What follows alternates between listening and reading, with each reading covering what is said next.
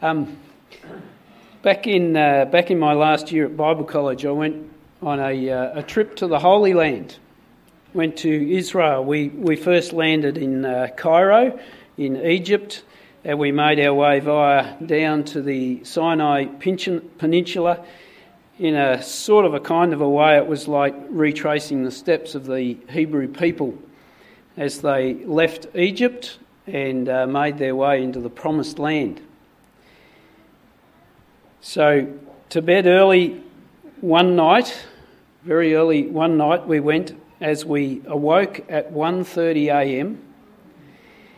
and readied ourselves to take a short drive to the foot of Mount Sinai and then hike our way to the top. It's about a 2.5 hour walk. The plan was to watch the sunrise over the plains of Saudi Arabia, look back the other way, and you'd see the sun sort of rising over Africa. And so, with great excitement, we set out on our walk to walk that trail that led up around the arid mountains. And so that's a photo halfway up, or thereabouts. Some of the party chose to take a camel ride 3/4 of the way up, and then the camel became too treacherous for them from that point on, so they had to walk the rest. What a plan! What a great adventure! What a once-in-a-lifetime experience. Cameras in the ready, and so off in the dark we set out. Excited about this adventure. And although we'd been enjoying pleasant autumnal weather, they told us that it might be rather cold, and so we should dress for the very cold. Our guide, who had been up Mount Sinai some 18 times, had never experienced snow. And so the winds began to howl. The sleet hit you in the face like bullets. It was no longer a pleasant walk to the top. It reached -7, and the wind chill factor made it feel more like -21. It was bitterly cold. We weren't dressed for that kind of weather. And on we walked through the cold, through the sleet, through the howling wind, enveloped by the clouds. We couldn't see too much at all the way until we arrived at the top. And guess what? Nothing changed.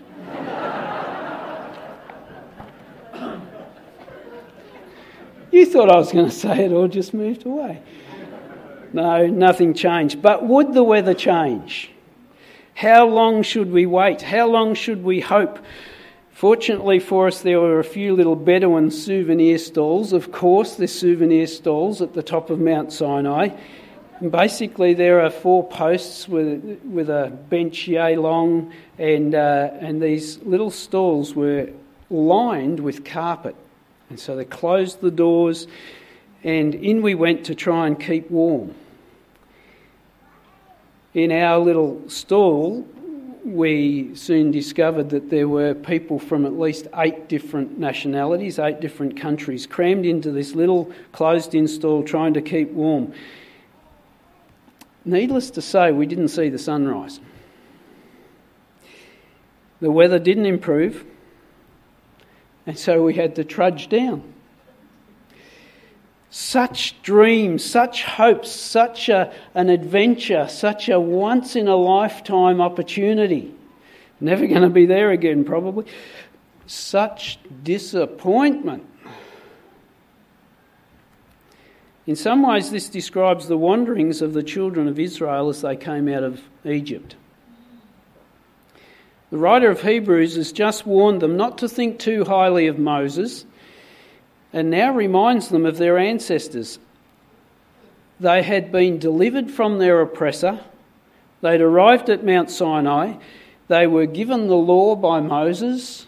Some incredible events had taken place, and then their hopes and their dreams were challenged.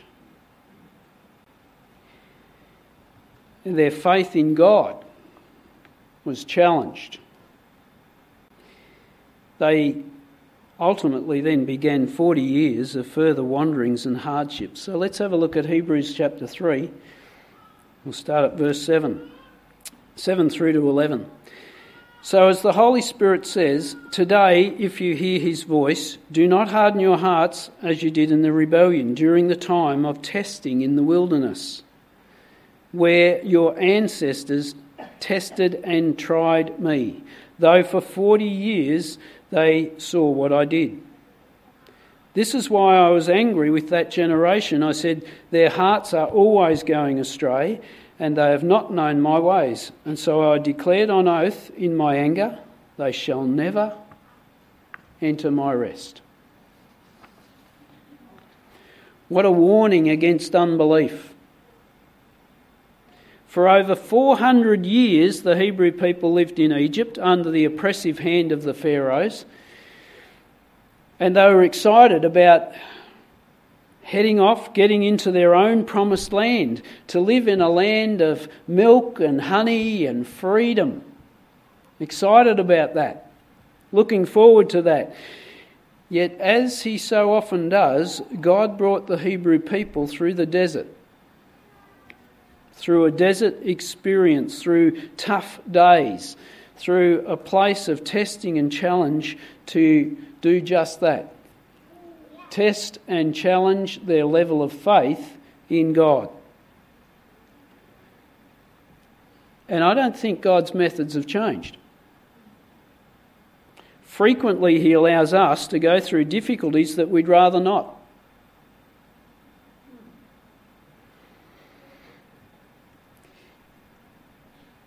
We don't want to go through the tough times, through the testing times, through the difficult days. To see, however, God allows that to happen, to see whether we have enough faith in him, whether we really do trust in him to provide for us and to protect us. If you're going through a storm or going through a desert kind of experience at the moment, in one sense you're in no different place than everybody else has ever been or ever will be.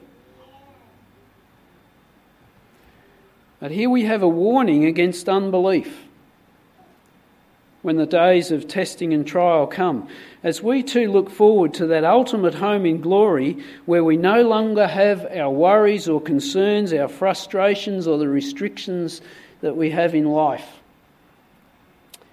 Today, if you hear his voice, do not harden your heart as your ancestors did. You see, the same sun that melts the wax also hardens the clay. Is your heart soft toward the Lord? Or is it hardened and becoming harder? Perhaps because of bitterness, resentment, unforgiveness. Sure, you believe that Jesus died to save you, but you're disappointed in the circumstances that you're going through, such that you may even be angry with God because he hasn't been there for you as you thought that he should. Is your heart soft like wax, or is it getting harder and harder like clay? Just like the Hebrew people, we too make our choices as to whether we will listen to the Lord or not. Today, if you hear his voice,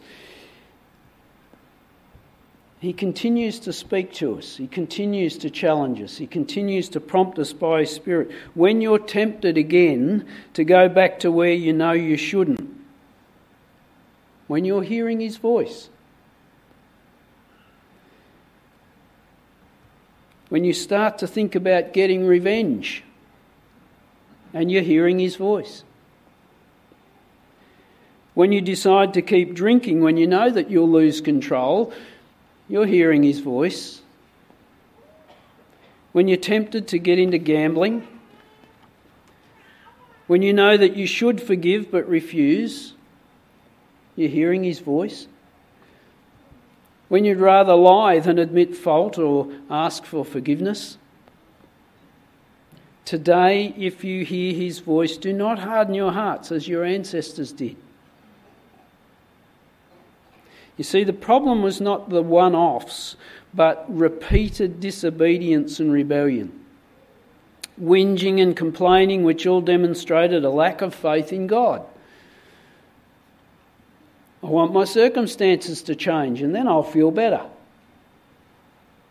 Verse 9 says that it was their lack of faith that meant that they were constantly trying and testing God. And eventually he had enough and they suffered the consequences. They did not enter their rest. They did not enter the promised land. And the writer quotes from Psalm 95.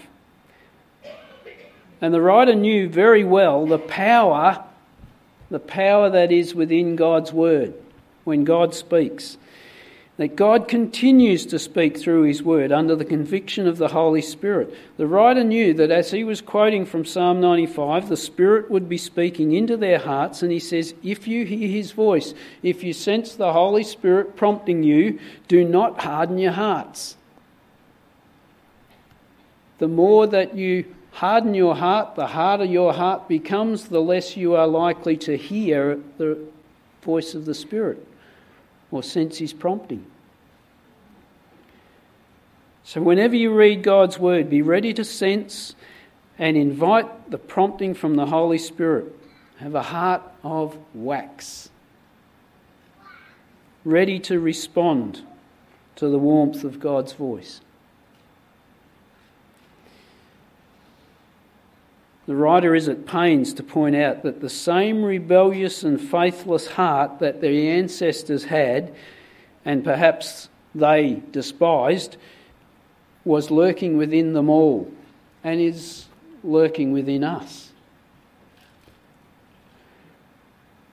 The same rebellious and faithless heart. Verse 12 to 15. See to it, brothers and sisters, see to it that none of you has a sinful, unbelieving heart that turns away from the living God. But encourage one another daily, as long as it is called today, so that none of you may be hardened by sin's deceitfulness.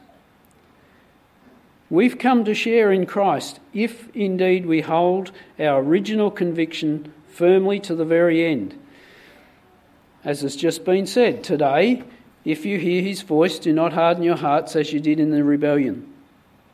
Verse 14, we've come to share in Christ, if indeed we hold our original conviction firmly to the very end. If ever there was a verse that spoke against once saved, always saved, this is it. And more so in the context of this passage, in the context of these verses. Context of these verses is about standing firm, of not falling into disbelief, of an unbelieving heart that turns away from the living God.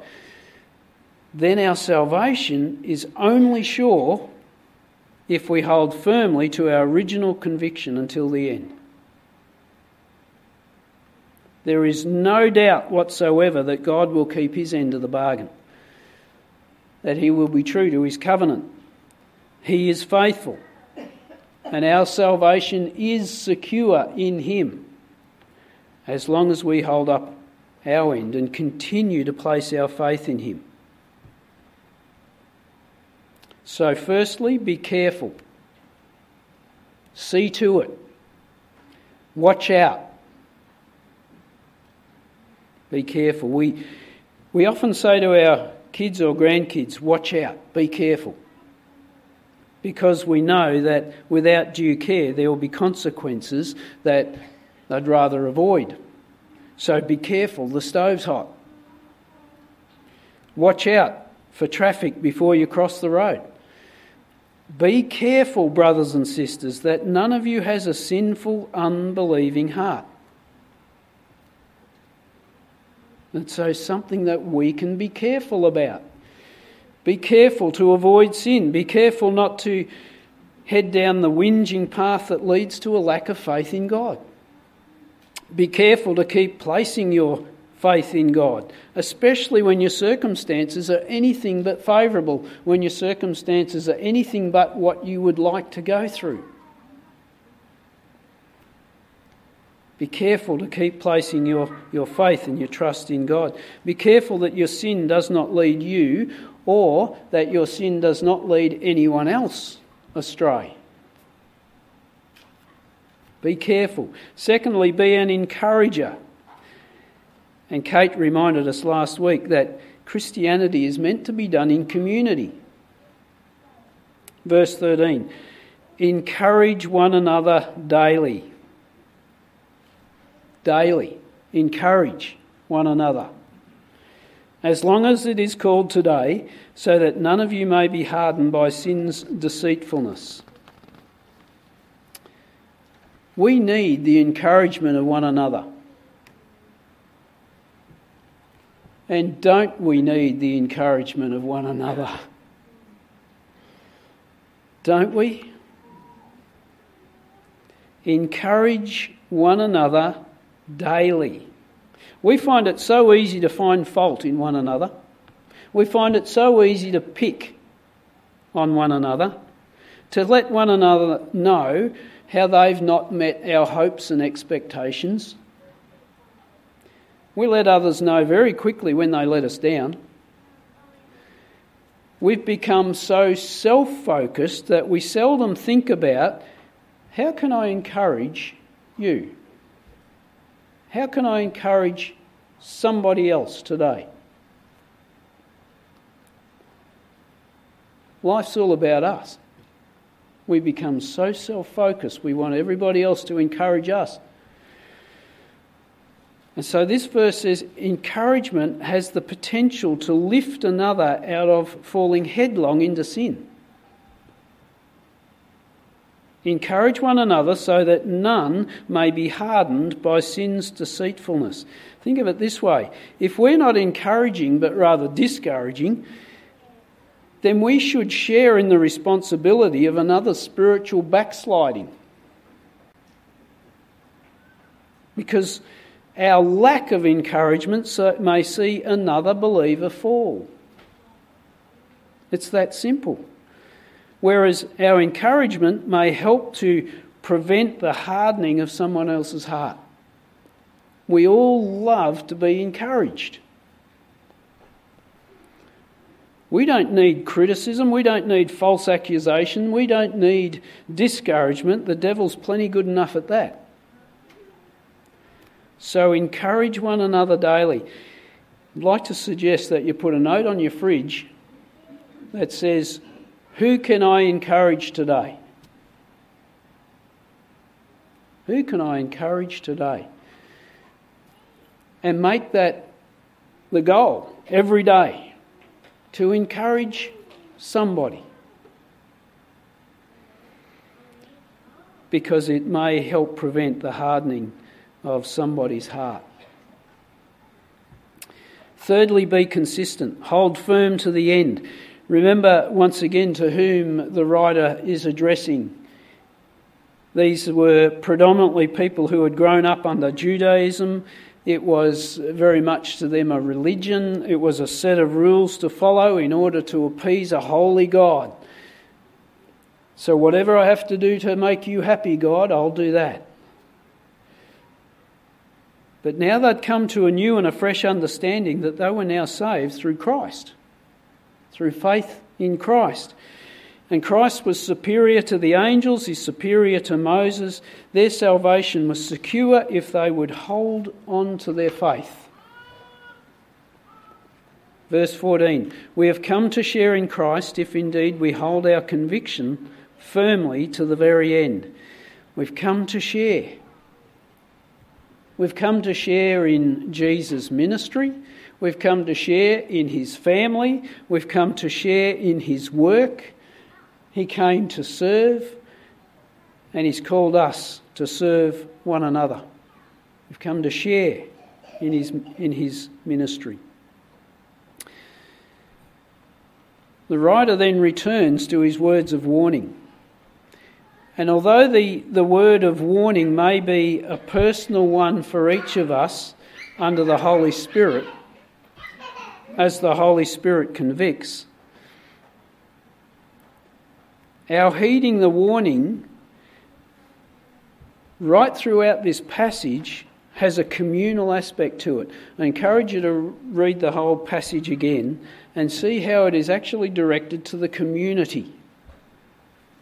A rebellious spirit, a wayward heart, a grumbling, complaining person soon infects all of those around about them, can lead others down the same path.